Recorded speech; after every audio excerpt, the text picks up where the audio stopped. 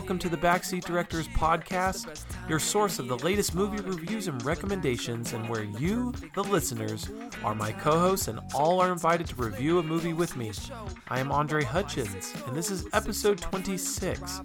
And on today's episode, I am very pleased to have my older sister, Jacqueline, join me for a movie review and discussion. Jacqueline is the mother of 5 children and leads a very busy life, but the planets and stars have all aligned and we were able to find some time in her schedule to hop on the podcast and be a backseat director. We hope you enjoy today's show. Okay, you ready? Yeah. Yeah? Mm-hmm. You have all your answers? I think so. Well, hello, Jacqueline. Thanks for coming on the podcast. Thanks for having me. You're welcome. It's 10:38 p.m. on a Sunday evening. It's past my bedtime. What time do you normally go to bed? Lately, midnight. But I try to go to bed earlier. Are you still suffering from jet lag?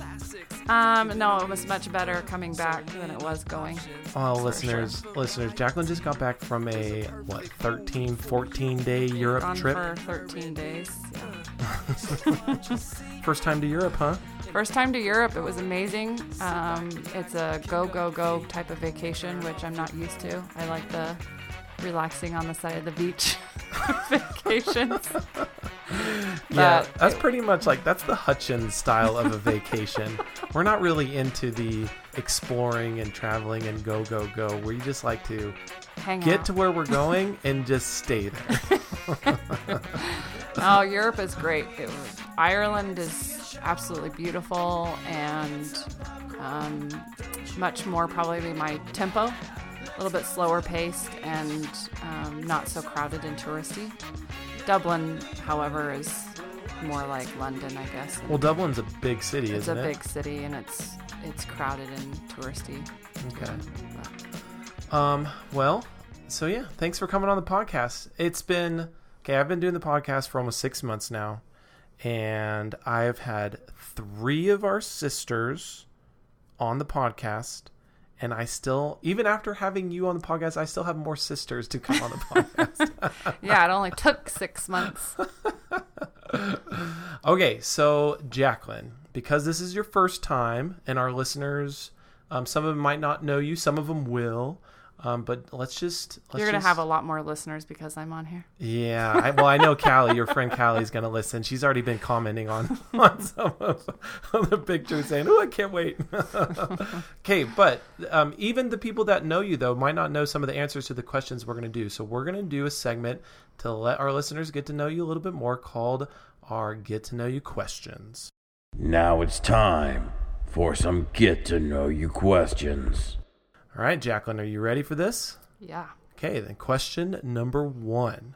What is your desert island movie? Okay, and so I want you to just make sure that you understand what this means. It doesn't mean what is your favorite movie. Yeah, it's something that you could probably watch over and over and over. Yes. Okay, but I've been thinking about this. But because it only took you 6 months to get me on here, there's a lot of answers on here that were my answers. So I had to think outside the box. No, but that's okay, though. That's okay, but my answers. My first one was Count of Monte Cristo, but somebody already named that one. Yeah, Holly. Our sister Holly did. Yeah, that's a good one. Mm-hmm. But because she already did that one, I can move on to this next one, which is Meet Joe Black. Oh, my God. I'm sorry, but I'm obsessed with that movie. I love that Pitt? movie. Yes. Oh, he plays Death, gosh. and it is like the greatest movie. I love that movie. I knew that would surprise you. I think I have maybe seen that movie once, and even maybe not all the way through. Hey, it's a good one. Well, and it was in his younger years too. Brad Pitt was very young in that movie. Yes, and he does a really good job of being a real weirdo. Really? Yeah. I mean, he plays Death, so he does a really, really good job. I like it. Okay, Meet Joe Black, that definitely is a first. All right, Jackie, question number 2. What is your favorite movie theater snack?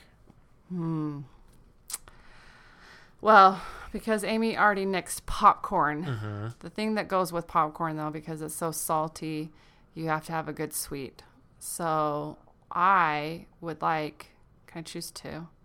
Either M&M, peanut butter M&Ms. Ooh, peanut butter or M&Ms. Junior Mint. It's a toss-up. Nice. Very good. Very good. You know who else had Junior Mints? I know somebody else did. Hunter. Oh. And he said just like Seinfeld. Hey, it's true. It really is hard for me to dissociate Junior Mints from Seinfeld. Like, it's just like one and the same for me. Dropped it in the surgery. Okay, third question. What was the first movie that made you cry? Do you remember? No, I don't remember what the first movie that made me cry. I do remember movies that have made me cry. Okay, well, what was the last movie that made you cry then? Oh. Was it our movie that we're going to talk about today? No. Oh, okay. No, if you're LDS, it was Together Forever. That movie makes me cry every time, but that's not fair. I don't want to name that movie. Just a good church movie. Lion King was already said. I do remember crying as a child in Lion King, yes, when Mufasa shoves off Simba's dad. Okay, this is so interesting because... Not Mufasa. Is it Mufasa? Well, Scar. Sorry, Scar shoves off Mufasa. Right. So this has been a very interesting, like, commonality in this answer, which is just because so many people have mentioned The Lion King. I remember seeing it when we were kids, but I don't remember like ever just being like, oh my gosh, no, Mufasa. And I mean, it's not like I don't think I was a heartless child, but no, it's so interesting that, like, Lion King was for me. Yeah. Okay, so is your answer Lion King, or do you have another one? I think I have another one, and this kind of goes along with my coming answer.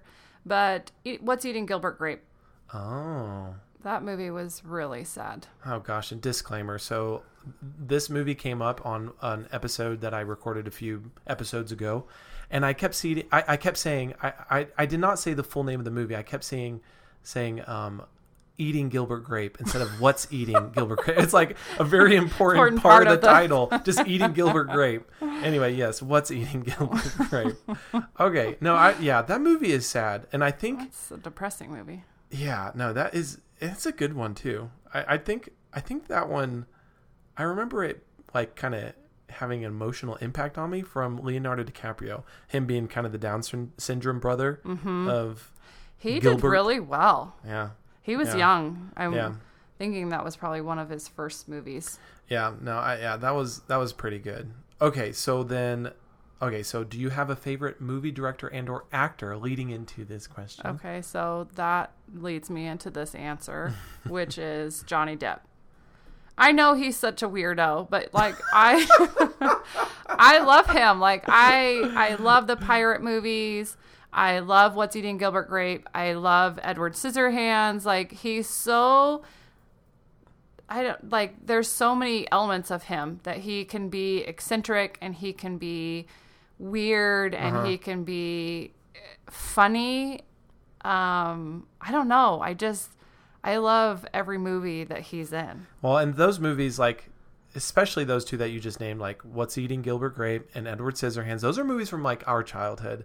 Those are movies that I remember watching as a kid. Yeah. And like, especially with Edward Scissorhands, just going, what is this movie?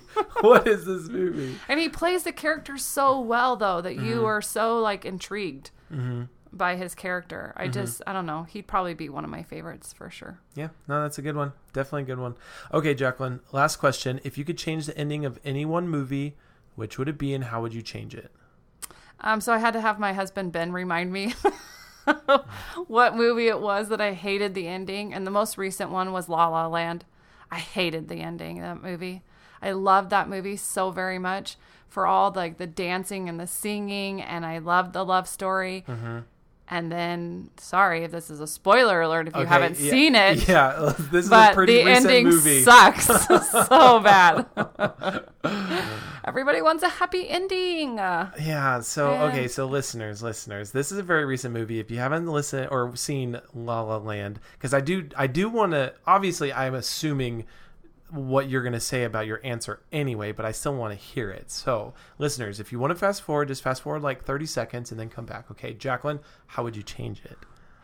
I would make it so the two of them end up together and making their dreams work together. I think that they could have made both of their dreams work together instead of having to go their separate ways to make each other's dreams come true, I guess. Yeah. No, I agree. And that's one of the things that I told Amy, like, compromise. I just hated how that movie ended too. I'm with you. Okay, and even though our sister Samantha is delusional, very adamantly defends the ending and says it's like a near perfect movie. Like she loves it. I love you, Samantha. Okay, Jacqueline. Well, thank you for those answers. That was definitely a trip down memory lane for me too. Well, just because what people don't know, that maybe they need to know, is that you and I are only 17 months apart. So our childhood was very similar, and we shared a lot of those memories together. So. Which I think this really might be like the perfect movie for us to discuss, just because of just the nature of what it talks about anyway. Okay. But yeah, no, that was fun. That was really fun. Okay, so let's go ahead and introduce this week's movie. Backseat Directors presents this week's movie. And this week's movie is The Glass Castle. Movie details.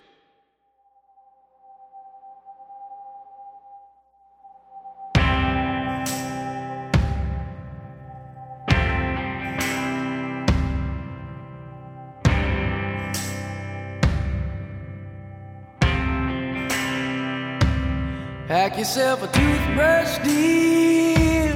Pack yourself a favorite blouse. Take a withdrawal slip. Take all of your savings out.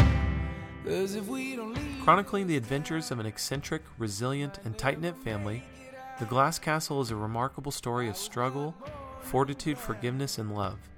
Oscar winner Brie Larson brings Jeanette Wall's best-selling memoir to life as a young woman who, influenced by the joyful, wild nature of her deeply dysfunctional father, found the fiery determination to carve out a successful life on her own terms. The Glass Castle was released into U.S. theaters on August 11th, 2017, and it has a running time of 2 hours and 7 minutes. The movie is rated PG-13 for mature, thematic content involving family dysfunction and some language and smoking. So even though the movie touches on pretty serious topics that are very relatable to today and people today, I think the movie is definitely appropriate for kids, maybe ages 10 and up or 11 and up. I think at that age they'll definitely be able to understand a lot of just a lot of what the movie's about and what it might mean to them. So yeah, I don't think there was anything overly too harsh or inappropriate for kids. So yeah, so that's my recommendation. The Glass Castle stars Brie Larson as adult Jeanette Walls, Ella Anderson as adolescent Jeanette Walls, and Chandler Head as child Jeanette Walls. That is right, 3 actresses will portray Jeanette as we see her grow up on screen. The movie also stars Woody Harrelson as Jeanette's father Rex and Naomi Watts as her mother Rose. This is Naomi Watts' second big screen movie in 2017. She also played in the much maligned The Book of Henry. And Brie Larson has quickly risen up in Hollywood ever since her performance in the critically acclaimed 2015 film Room. She also played in Kong Skull Island earlier this year as Mason Weaver. The Glass Castle is directed by Destin Daniel Cretton. Or I think it's Cretton. Sounds like it's Cretton. Cretton is a Hawaiian-born director who is just beginning to make a name for himself in Hollywood. The Glass Castle is the largest budget film he has worked on to date. Other movies that he has directed are 2 small budget indie films called I Am Not a Hipster and Short Term 12. So the production budget on The Glass Castle details have not been released by the studio, and at least I've not been able to find them online anywhere. If they do get released, I'll maybe just put out a quick post on Twitter or Instagram and just let you guys know for those who are interested. But The Glass Castle was actually able to pull in almost $5 million on its opening weekend debut in the US, and current global box office sales just after 3 days have gone over $7.5 million. For a movie whose budget I would suspect to be fairly small, these are very promising results. All right, listeners, let's get on with our movie review. Backseat Directors Movie Review. All right, Jacqueline, so we're just going to jump into the review, okay? Okay. So, you recently read the book, didn't you? I did. I haven't read in a really long time, with 5 kids, like you forget that you know how to read. So how did you hear about the book? Like, why did you decide to read it? Actually, I think it was my friend Callie. We had seen a poster for it in the theater, and I didn't know anything about it. And she said, "Oh, I read that book. That's a really good book."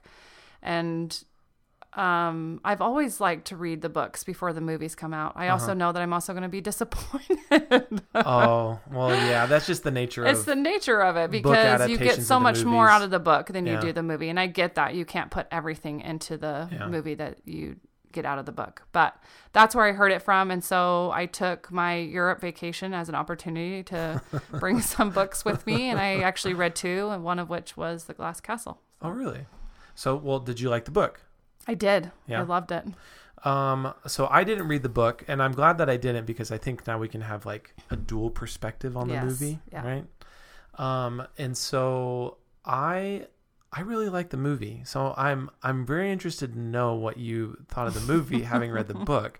I mean, just because like most recently a movie that I saw that was made into a book, and I've talked about this multiple times on the podcast with Dad too, is Unbroken. Did you ever read Unbroken? No, I didn't. Okay, so that movie, as good as the movie is, and I thought it was a good movie for what it was, but it was a shell of what the book was, just a total shell. Right. I mean, like, it was completely devoid of really some of the most important things that were shared in the book, and so yeah, so I hope that you like the movie too, because I really liked it.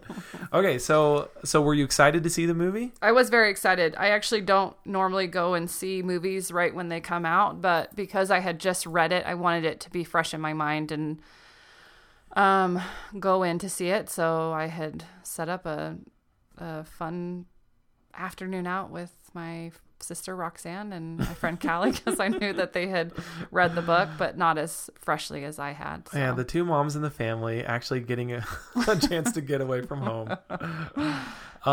Okay, so then after seeing the movie, what'd you think? It was good. I mean, like I said before, I knew that I would be somewhat disappointed. I mean, I knew that because I had read the book, and you get so much more out of the book, so much more detail and things that didn't sit well with me is some of the things in the timeline of the movie were not correct. Oh, really? Yeah. But, you have to do that to make it, like, I guess, flow together when you're leaving other parts out. Right.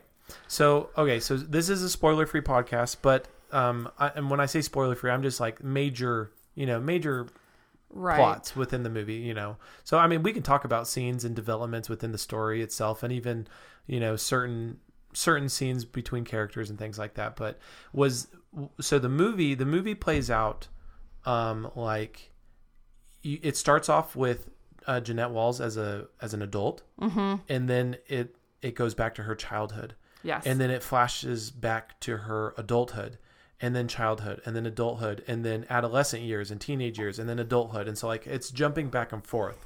Does the book do that? No, it doesn't do that, but I actually really like that part of the movie. So how does it start in the book, though? In the book, it does start out as her as an adult. Oh, okay. It starts out with her seeing her mother dumpster diving. Oh, okay, yeah. And you get the sense of where she's at. And it's Jeanette? Jeanette. Oh, okay. Where she's at in her life now. And it's not where her mother is still, which is dumpster diving. Yeah. And then she goes back to her very first memory that she can remember, which is when she was 3 and she's boiling the hot dogs on the stove. That is her first memory. So in the beginning, it does start out very much like the book. Right. And that made me excited. And then it just kind of deviated a little bit and left out a lot. I felt like, I don't know. I don't know if we're at critique yet, but no. Well, so yeah, and we'll jump into that in just a sec, because I think this is like the most fascinating thing about reviewing a movie, that you have something to compare it to. So there's been a couple movies that have come out this year that either had a previous original, and so it was like a reboot, of an older movie, or like a movie made a book made into a movie. So like The Zookeeper's Wife, right? Right. So yeah, I never read that book, and so I have nothing to compare the movie to, and I don't have an expectation, right, of what I would be expecting the movie to show me. And so I think that can get tricky, just because, from a book that you enjoy so much, you want to see it, you want to see it played out on the movie screen. So if it's not, I can totally see why that's disappointing. And I think it's valid, though. I mean, I could totally be wrong, but I'm pretty sure Roxanne and Callie really enjoyed the movie. Oh, really? But like I said, Roxanne, I think, said she hadn't read it in like 6 years. Really? So it wasn't as fresh for her. And like I said, I had just finished it. Like, it was really fresh in my mind. So there were some things that bothered me, just because I'm like, no, that's not what happened in the book, or, oh, I wish they hadn't left that out. So right.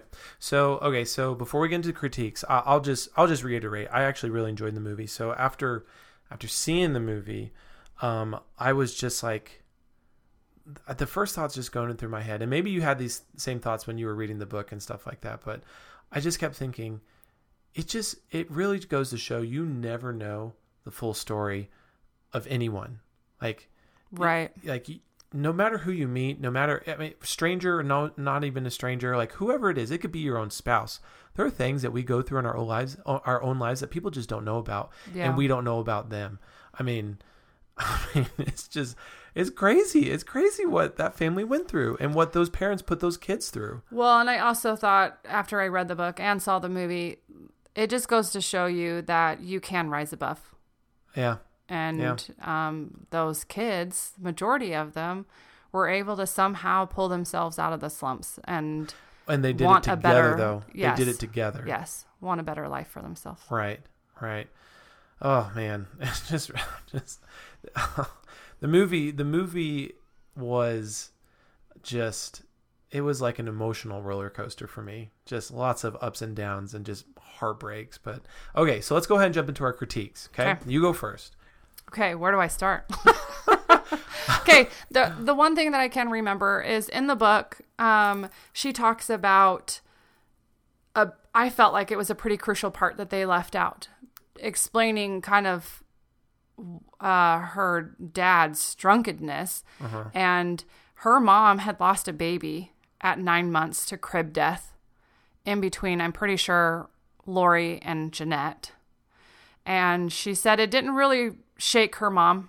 Her mom just kind of was able to get through that. Yeah, it doesn't show that in the movie at all, huh? And her dad, it really, really affected her dad. And that's when he really got into drinking and couldn't stop. Okay. Yeah, that would have, I mean, gosh, because you had no background. Later on in the movie, you learn more about Rex, about Jeanette's dad, and maybe why he is the way he is, especially with his relationship with his mom. Right. And even though it doesn't come out and specifically say it, things are alluded to. But yeah, I mean, that puts a lot of context with why he is. Well, and I don't know if you felt like this in the movie, but I felt like you can tell in the beginning, like you don't feel like he's a drunk. No. He's a little weird in his thought processes, but he's not a drunk. And then all of a sudden, I felt like he becomes this drunk. Right. And I feel like it probably was more of a slow process. And like when that happened, when they lost their 9-month-old to crib death, that's when she said he started drinking more and becoming the drunk that he was. Crib death, like SIDS? Yeah, that's what I think. Okay. But they just called it crib death? Yeah, she says crib death in the book. Because their lifestyle is always on the go, right? They're always skedaddle. That's what the dad would always say. Let's skedaddle. They never stay long enough in one place to actually root themselves in that community or wherever they're at. Like the kids have no friends. They I don't even know if they're going to school. I mean, what does it explain in the book why they're always on the go? Yeah, she does say that. Lori says that in the movie, that it's bill collectors. So I mean, so it's just financial. He just can't keep a job. He has no money, and so he just runs. He's just a little eccentric in his way of thinking, and so I think she kind of explains like he would hold a job for a little bit, and then he would always get into some sort of argument with the manager and then get fired. So I think that the most that they were in a place was maybe a year. Yeah. But in the book, you really get a sense, I feel like more so, of how often they moved. Like they were all over California. They were in Battle Mountain. They lived in Vegas for a little bit. They were in Utah. I just remember a scene where they were like, this is the oldest mining town in Utah or something like that. Yeah. And Phoenix, they lived in Phoenix. And that was another part that they didn't really touch on. I mean, I guess it's not so important, but her Jeanette's grandmother, her mom's mom, was actually wealthy and offered help multiple times, and they wouldn't take it. Right. He didn't want handouts, they'd say, you know, and Jeanette has very fond memories of her grandma, of her mom's maternal grandma. Yes, her maternal grandma, and of her taking care of her and just brushing her hair and nurturing her and going and visiting her. And she talks about her making multi-meal for them, you know. So when they do go to Welch, you realize what a difference that is, because then you've got her father's parents who are total losers. Like they're not nurturing. Welch, West Virginia. Yes. Yeah. And I mean, what's the mom's name? Lori? Well, no, it's Rose. Yeah. Rose. Rose, I mean, she calls them hillbillies. Mm-hmm. She said they are certified West Virginia hillbillies. Yeah. Yeah. And I mean, gosh, I've seen, so there was, this is kind of a tangent, but there was this show on MTV a few years ago called Buck Wild. Okay. Oh, no. Great. It only lasted one season because unfortunately the main character in the show, it was a reality TV show. Yeah. But he died after the first season. He was drunk, driving with a friend, just going mudding. So like in his truck, just four-wheeling, whatever. And it rolled and he like suffocated in mud or something like that. Like just something awful, right? So they canceled the show. But the show takes place in West Virginia. And I've never been to West Virginia, and this is no knock on West Virginia, but there are some parts of West Virginia and some communities out there that seem like you are on another planet. Yeah. And Welch, West Virginia in the movie seemed like it was another planet. Right. And I was going to say, they did a pretty good job of depicting what Welch was like, what she said in her book. Yeah. You know, yeah. That it just was run down and there was just a lot of people that were unkempt and, you know, but what was ironic is in the book, it really touches on their appearances. Like they smell, they don't bathe often, they can't wash their clothes very often, and so when they do go to school, they are bullied, they are made fun of. Yeah. Which, I mean, they live in Welch, so it must have been pretty bad. Right. know. Yeah. So okay, so outside of the book though, I mean, because that critique is related from the book compared to the movie and what you wish you would have seen in the movie that was in the book. Right. So what else though? What else did you not like about the movie? It's really hard for me to critique the movie though without comparing it to the book, because maybe if I hadn't read the book, maybe it would have been really good. Yeah. But I guess I just loved the book so much that like I felt like it didn't, and you can tell me how you felt about this, but it didn't really touch on or elaborate on the siblings' bond. Yeah. In the book, those kids are so close to each other. They are there for each other. They never fight. They stick up for one another. And I know that there was glimpses of that in the movie. Right. And there were glimpses. The incident with her brother, you know, and then Lori coming in as well. Right. Sticking up for their brother. Yeah. But I really think that that's maybe how they survived, was being there for each other and knowing that their life sucked. Right. But sticking it out because they had each other. Right. You know. Was Rex physically abusive in the book? No, he wasn't. And that was the crazy thing, is like here he's I felt like it was maybe more emotional abuse, or I don't know what kind of abuse that is, where you're not really providing for your just kids. Neglect. Just total neglect. Yeah. But he was probably actually, ironically, more nurturing than his own wife. Well, and that's that's why I asked you this, because that was the impression that I got in the movie was that Rex, I guess, it's hard to say that he cared more for them, because I mean, it's hard to say that either parent really cared for the kids. Right. But yet nurturing and kind. Whereas the mom just seemed like she was in her own world. She was totally in her own world. She was always concerned about her art. paintings, and not so much about the kids not having food on the table. Right, which is what led to that first incident in the beginning of the movie, right? Yes. I mean, yes. she was telling 5-year-old Jeanette to go make her own lunch. She was supposedly 3. Are you serious? Mm-hmm. Oh my when that gosh. accident happened, when she got burned. Oh my gosh, that is so. It's like, it's hard to put these things into perspective, because we never had that upbringing, and you and your own kids, you guys don't have that upbringing. No, I know. I And opened up the fridge today, and there's like food falling out, and I'm thinking, oh my gosh, like she talks about this one time where there's only a stick of butter, a stick Right. of margarine. Right, and the young sister comes and asks for food. Yeah, and she mixes it with sugar and says, here, it's like frosting. And she goes, it really wasn't like frosting, but that's what I had to tell her, you know? Right. So, we really, truly are blessed, and have no idea some people's hardships. And Yeah, and now that you mention it, because I think that's a very valid critique on the movie too, because that is what I took from what the story was trying to tell us in the movie, is how close the kids were, because there comes a time where they're trying to basically come up with a plan on how they can leave, how they can all leave. And Jeanette keeps reiterating, like, we have to do this together. We have to stick together.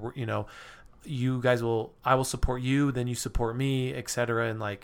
So there are glimpses of like how close they seemed, but it definitely seems like the book really, really hammered that home. Right. Yeah, it did. It was, I wish my kids got along that well. But no, they really did love each other. I think that they really did love each other, and they really were there for each other. I mean, if there was any incidents at school with bullying, right, they were there for each other, right. Well, so. but that's the thing is like, so you just saying that you wish your kids were maybe a little bit more like that. And I'm sure even us growing up, like, I think now we would consider that our siblings were all pretty close. Yes. That we spend a lot of time together. We all live, even though we don't live in the same state we grew up in, we still all live pretty close in proximity to each other. But growing up though, I would say we all had our struggles. There's so many kids in our family, and we are all different ages that it was just kind of a free-for-all at times. But I think though, what these kids went through, the struggles that they had, is what really drove them together. For sure. No, I get that, and I totally understand that, and I completely agree with that sometimes it's those circumstances that bring us closer together. Right. So, okay, and this is not necessarily a knock on the movie, even though it is. This is one of the critiques I had. So I'm really big on movie scores. So like a film score, the music, the soundtrack to a movie. And especially with a movie like this, music has a very powerful way of really driving home the emotion that the movie wants you to feel. And I felt like the score was really flat. From the emotion that I felt from the movie had nothing to do with the music. I thought the music was just lost in the background, and I didn't even pay attention to it. Right. And so what emotion I felt, I thought was just a good part on the actors of helping me feel that, just on how well they were performing. And so I probably have to agree, because I don't really remember any music. Well, and that's the thing, because when it's a good movie, a film score, is when you remember the music, or when you notice the music during the movie. And I never really noticed the music ever. And so that was one thing that I was kind of hoping more from the movie. But I honestly, I've really been thinking about this movie a lot, and just trying to come up with legitimate critiques. And one thing, and I'll point this out just because I've read this that other people are saying, but I disagree. A lot of people have been saying that it's too long, and that it gets stuck in the repetitiveness of the children's plight, and that it's just gloomy and awful and just tells you how depressing the life is for the kids and how much of a low life and like deadbeats their parents are. Right. And that it doesn't ever move on from that. But okay, here's the thing. That was their life. Like, well, of course, and that's funny though, because that's how they grew up. In the book, like I was going to say, there's so much that they left out. Like, I don't think that you really got a sense of how bad it really was. Like, they would go days without food. It talks about Jeanette getting kids from schools food that they would dump in the garbage, right. and she would hide in the bathroom so that no one would see her. So it doesn't show that. It doesn't touch on them going to school actually really until the very end, right? So that you can see why she becomes a writer, yeah. you know. But they do go to school, not for very long periods of time, but they would enroll every now and again where they were, depending on how long they were there. Mm-hmm. And sometimes she would get food at school through the dumpster. Sometimes the school paid for her to have hot lunches, you know. So she actually liked going to school because she knew she'd at least one meal a day. Right. But there were literally days where they would go without food. Right. Yeah, and there's really one scene where it touches on them going without food, and that was the butter scene, you know. Yes. So I mean, gosh, this is another thing. I'll just off topic on the Glass Castle. A lot of people that I've read that were critiquing Detroit was that they were saying it's too depressing. It's too all the gloom and the violence and the hate. It's too much. Well, this is real life. This happened. Yes. Like. And it happens. Yeah, I'm sure Jeanette Walls felt like it was going on for far too long in her own life. And so like seeing it in a movie for a couple hours and just going through that with her, I think is like, I think it shows empathy and respect for that person. And yeah, so like, I mean, the movie ends on a happy note. It's not an all, you know, terrible, make you feel awful type movie. Right.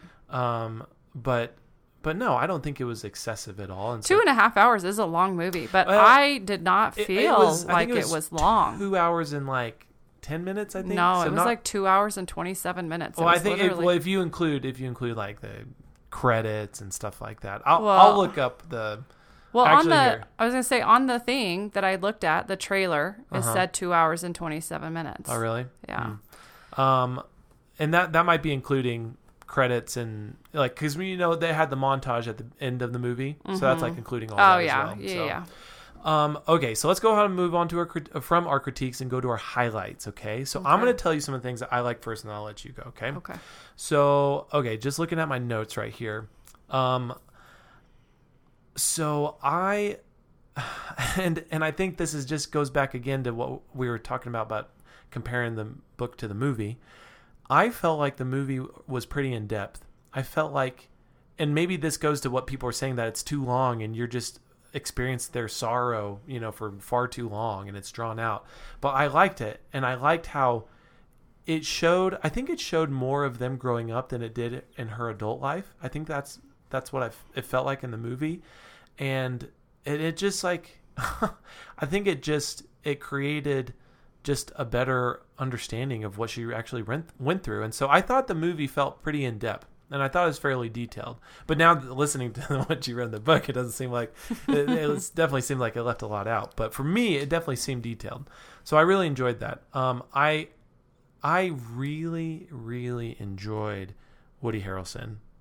So you took my highlight. Well, no, double it up. He deserves it.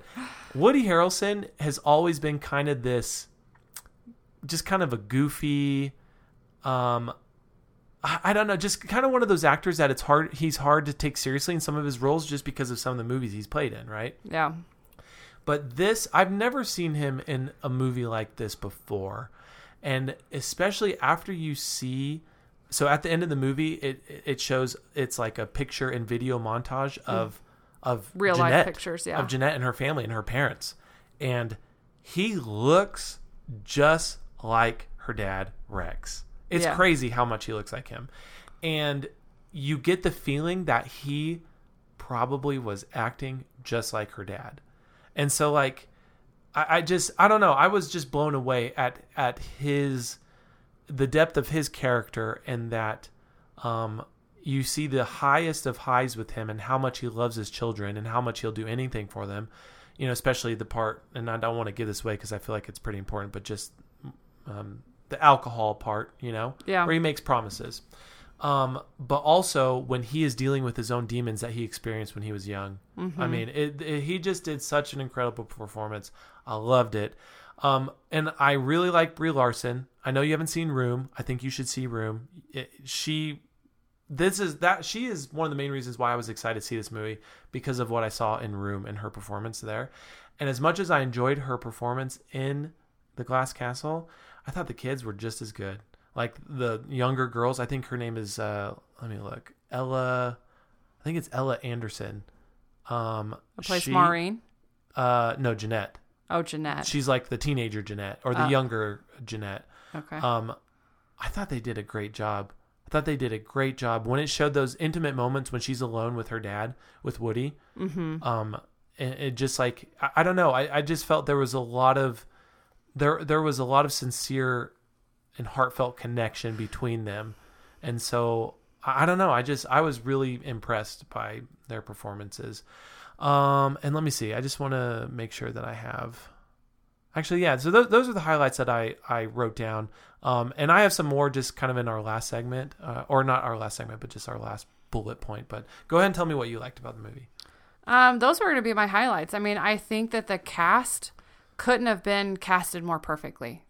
Like Woody Harrelson really, I felt, for me, embodied who she depicted in the book as her father, Rex. Yeah. Like nurturing at times and a total drunk. Yeah. And battling his own demons and not being able to provide for his family. Right. But always knowing that he had good intentions. Like he always had good intentions. Yeah. And he, I think, really truly wanted what was best for them, but didn't know how to fight his own demons. Right. And I think that Woody Harrelson was really able to captivate who her father was. Yeah. I mean, he did an incredible job. And I do think that he looked a lot like her father, but I think that Brie, they made her look very much like Jeanette. I mean, because it does show you who Jeanette is in the end, and Brie did an incredible job. And I really felt her in the movie and felt like she was able to as well portray Jeanette very, very well, you know. Dealing with her love for her father, but also seeing what he was doing to them. Right. You know, and wanting to get away from that. So one of my favorite scenes, and I don't want to talk about it because I don't want to give it away, but just the arm wrestling scene. Was that as intense in the book as it was in the movie? I actually don't even remember that happening in the book. Really? I don't remember that happening actually at all in the book. It doesn't really touch on, and that's actually her first husband. She doesn't, I don't know if this is a spoiler because it doesn't touch on it in the movie at all. Okay. But that's her first husband. Okay. Huh. So. Well, and she doesn't go into much detail in that marriage. You get the sense that it's not a marriage of love. It was a marriage of convenience. Yeah. Yeah. Yeah, and that's something. Okay, I guess I'll add that to my critique because that is something that I wanted more from the movie. I wanted more to know more about that relationship, about gosh, I'm already blanking on his name. I think his name is Eric. So yeah, I wanted more from that because of what it meant for her to bring him into the family, and for Rex and her mom to be accepting of her fiance. So yeah, I definitely wanted more because it cuts that story really short, and it doesn't really talk about it at all. And like I said, because it doesn't really touch on it in the book very much because it's her first husband. And I mean, and you get that in the very beginning of the book because she talks about her thank yous to everybody who encouraged her to write the book and accepted the book and whatever. And that's not her husband. Her husband is, I think, is John Taylor. So, Yeah, no, that's interesting. She doesn't really talk about her first husband as much as I think the movie portrayed him. Okay. Okay, so we're coming up kind of on the end of our review, Jacqueline, but this is something that I added to just kind of the outline of the review and things that, because it's really important to me. I think it's really important to take away, to be able to watch a movie and take away certain messages or themes that resonate with you, and that mean something to you.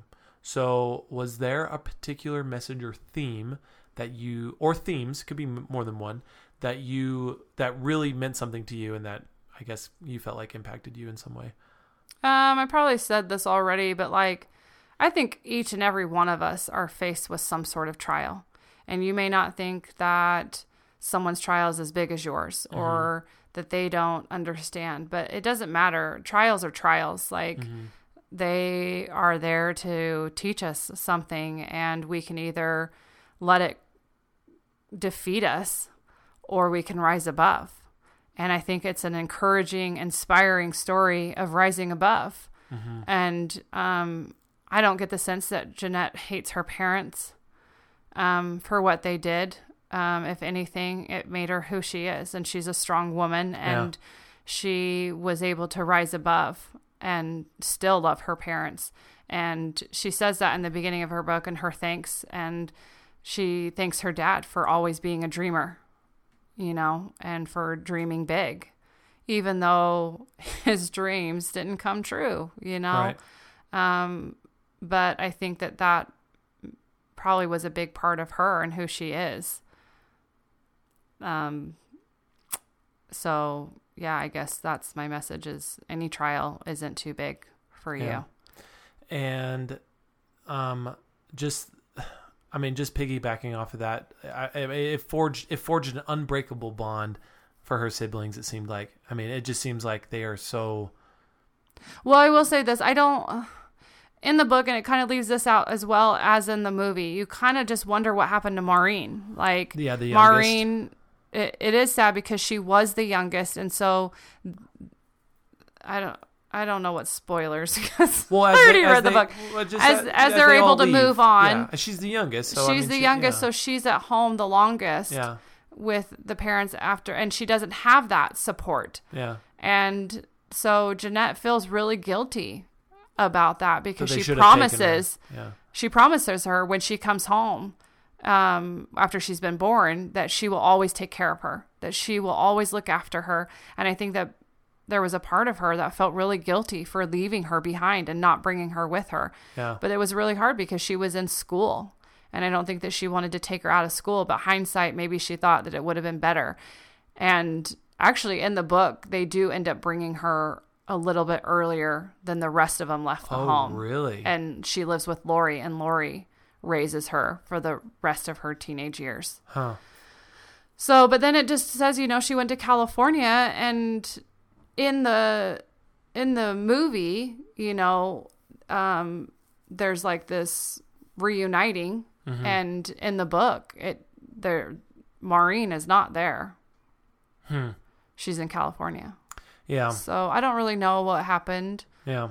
Or where her sister Maureen is, or what their relationship is with her. Shows her at the end when they're doing the real life pictures of them. Yes. So you see them as older. Yes. In their current age right now. But she looks like life really has gotten to her. Yeah.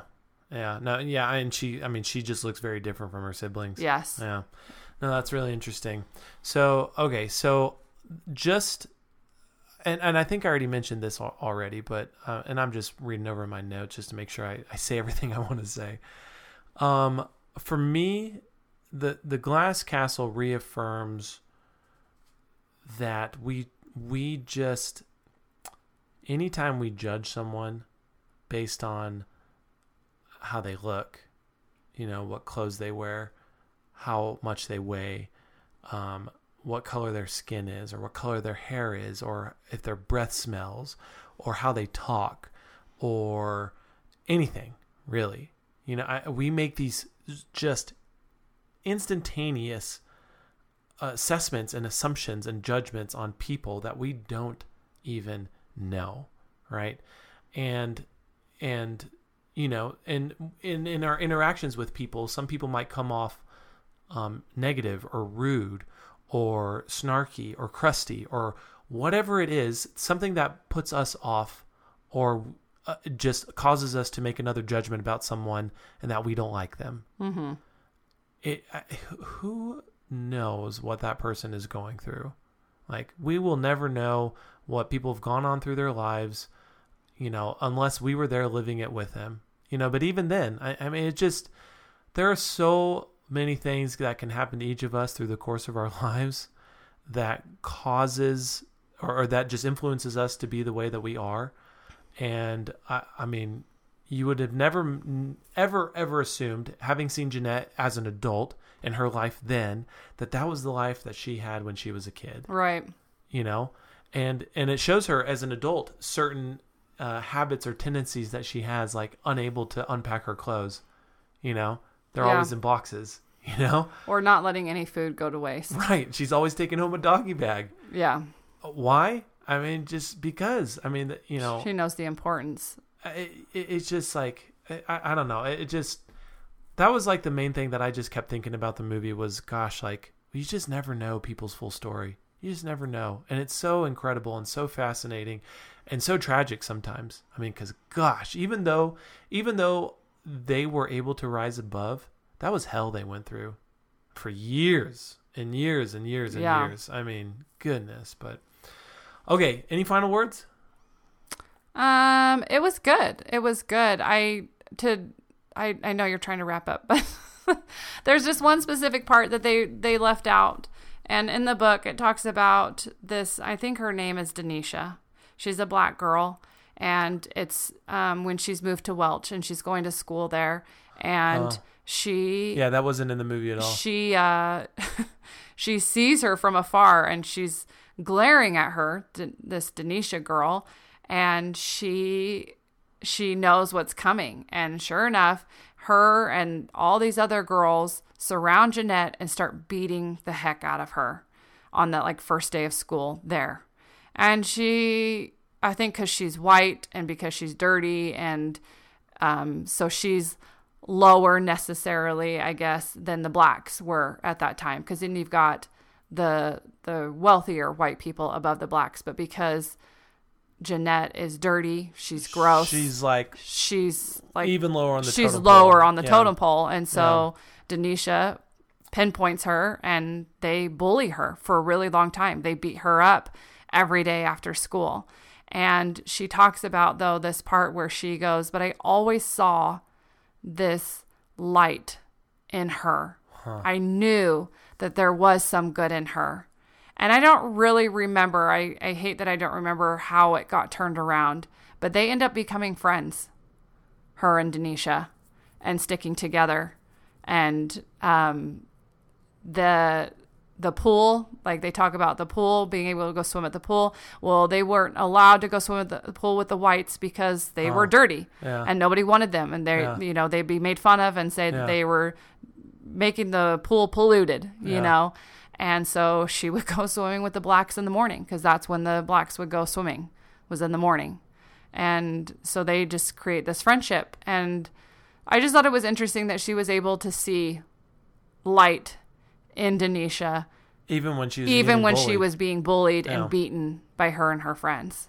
That's just insane. So there's just a really, I mean, they become friends. They become friends, yeah. And if you have time, I mean, I really would recommend the book. The book is just incredible, and it will bring that movie so much more to life. Really, yeah. Well, I mean, I think the movie was good enough that I would want to read the book anyway. So. Okay, Jacqueline, this is our very last segment. It is our, we're going to give our Backseat Director's recommendation. Our recommendation. So, Jacqueline, for you, is this movie a go see it? Okay. And I know other people have had interpretations of what I mean by these recommendations. Okay. Right. So when I say it's a go see it, I don't mean it's like, this is the greatest movie of the year. I just mean, I think it is worth the price of a ticket to go see in theaters. Right. if I say it's maybe wait, I mean, the movie is still worth seeing, and I think people should see it. But if you don't see it in theaters, you won't be sad, right? Or it's a no-go. Just, it's not worth seeing in theaters. Maybe watch it when it comes out the video, but I just didn't like it, okay? So, for you, is it a go see it, maybe wait, or no-go? I would say maybe wait. I just, if I hadn't read the book, I don't know how intrigued I would have been to go see the movie. So I guess if you've read the book, you're probably really excited to go see the movie. Like I was. Like I was excited. Okay, I finished the book. I can go see the movie now, you know. But having not read the book, I don't know. I don't know if I was super excited to see it. Really? So for me, the cast alone is what got me excited to see the movie. I really like Woody Harrelson. I really like Brie Larson. I'm not like super stoked on Naomi Watts. I think she's been good in some movies, but like it was just a cast that I was really interested in. And so that alone made me excited to go see the movie. And I enjoyed the movie. And I think I was probably able to enjoy it more since I didn't read the book. And so for me, I do think it's a go see it. I thought it was worth seeing in theaters. And, you know, for however many action, superhero, and whatever other types of movies are out there that make a lot of money, these are the kind of movies like Glass Castle that don't make a lot of money and the budgets are really small, and yet I think are worth seeing. So, no, I love the true stories. I'm a sucker for true stories. I love them. I think that they're most inspiring. Yeah, and I agree. And I definitely felt moved by this movie and just by its story. So I think it's go see it. So we have one maybe wait from Jacqueline and one go see it. But I think we can both agree it's still a movie worth watching. It's a good movie. Yes, for sure. And I guess you would also recommend read the book. Yes, I for sure would recommend read the book and then go see the movie. So if it's still in theaters, then go see it. Perfect. Okay, Jacqueline. Hey, that's it. We're at the end. Yay. Thanks for having me. Well, thank you. It is 11:32 and it is our sister's birthday in 30 minutes, so we got to go celebrate with her. We're going to go have a village inn midnight breakfast. Okay, but before we go, Jacqueline, if some of our listeners, if they want to get a hold of you, if they want to talk about more about the Glass Castle, or if they just want to follow you on social media, how can they reach out to you? Instagram, it's Jacqueline Laura, JACLYNLAURA. Okay, that's it. Perfect. Well, thank you, Jacqueline. And listeners, thank you. Thank you for tuning in to today's episode and review of The Glass Castle. Thank you for downloading today's episode. And make sure you guys stay up to date. You can find the podcast and all our episodes on iTunes, primarily. Also Podbean, Google Play, Stitcher, and really any other podcast outlet that you may subscribe to. Just search Backseat Directors. Also, be sure to leave us a rating. If you like the podcast, let us know. And if you want to be a backseat director and co-host the show with me, just like my sister Jacqueline did, let me know. Reach out to me. Let me know what movie you would like to do, and we'll see if we can get you on the list. So on behalf of Jacqueline and myself, this is Andre, Backseat Directors, signing out, and we'll see you guys next week at the movies. The Backseat Directors theme song is Let's Go to the Movies by Ozo Motley. You can find the album Ozo Motley Presents Ozo Kids and all of their other music on iTunes. Join the conversation online and follow Backseat Directors on Instagram, Twitter, and Facebook at The BD Podcast. Westerns and classics, documentaries, so many options, so much variety. There's a perfect movie for you and him and her and me. So find your seat in the perfect row. Sit back, relax, kick up your feet, and turn off your phone.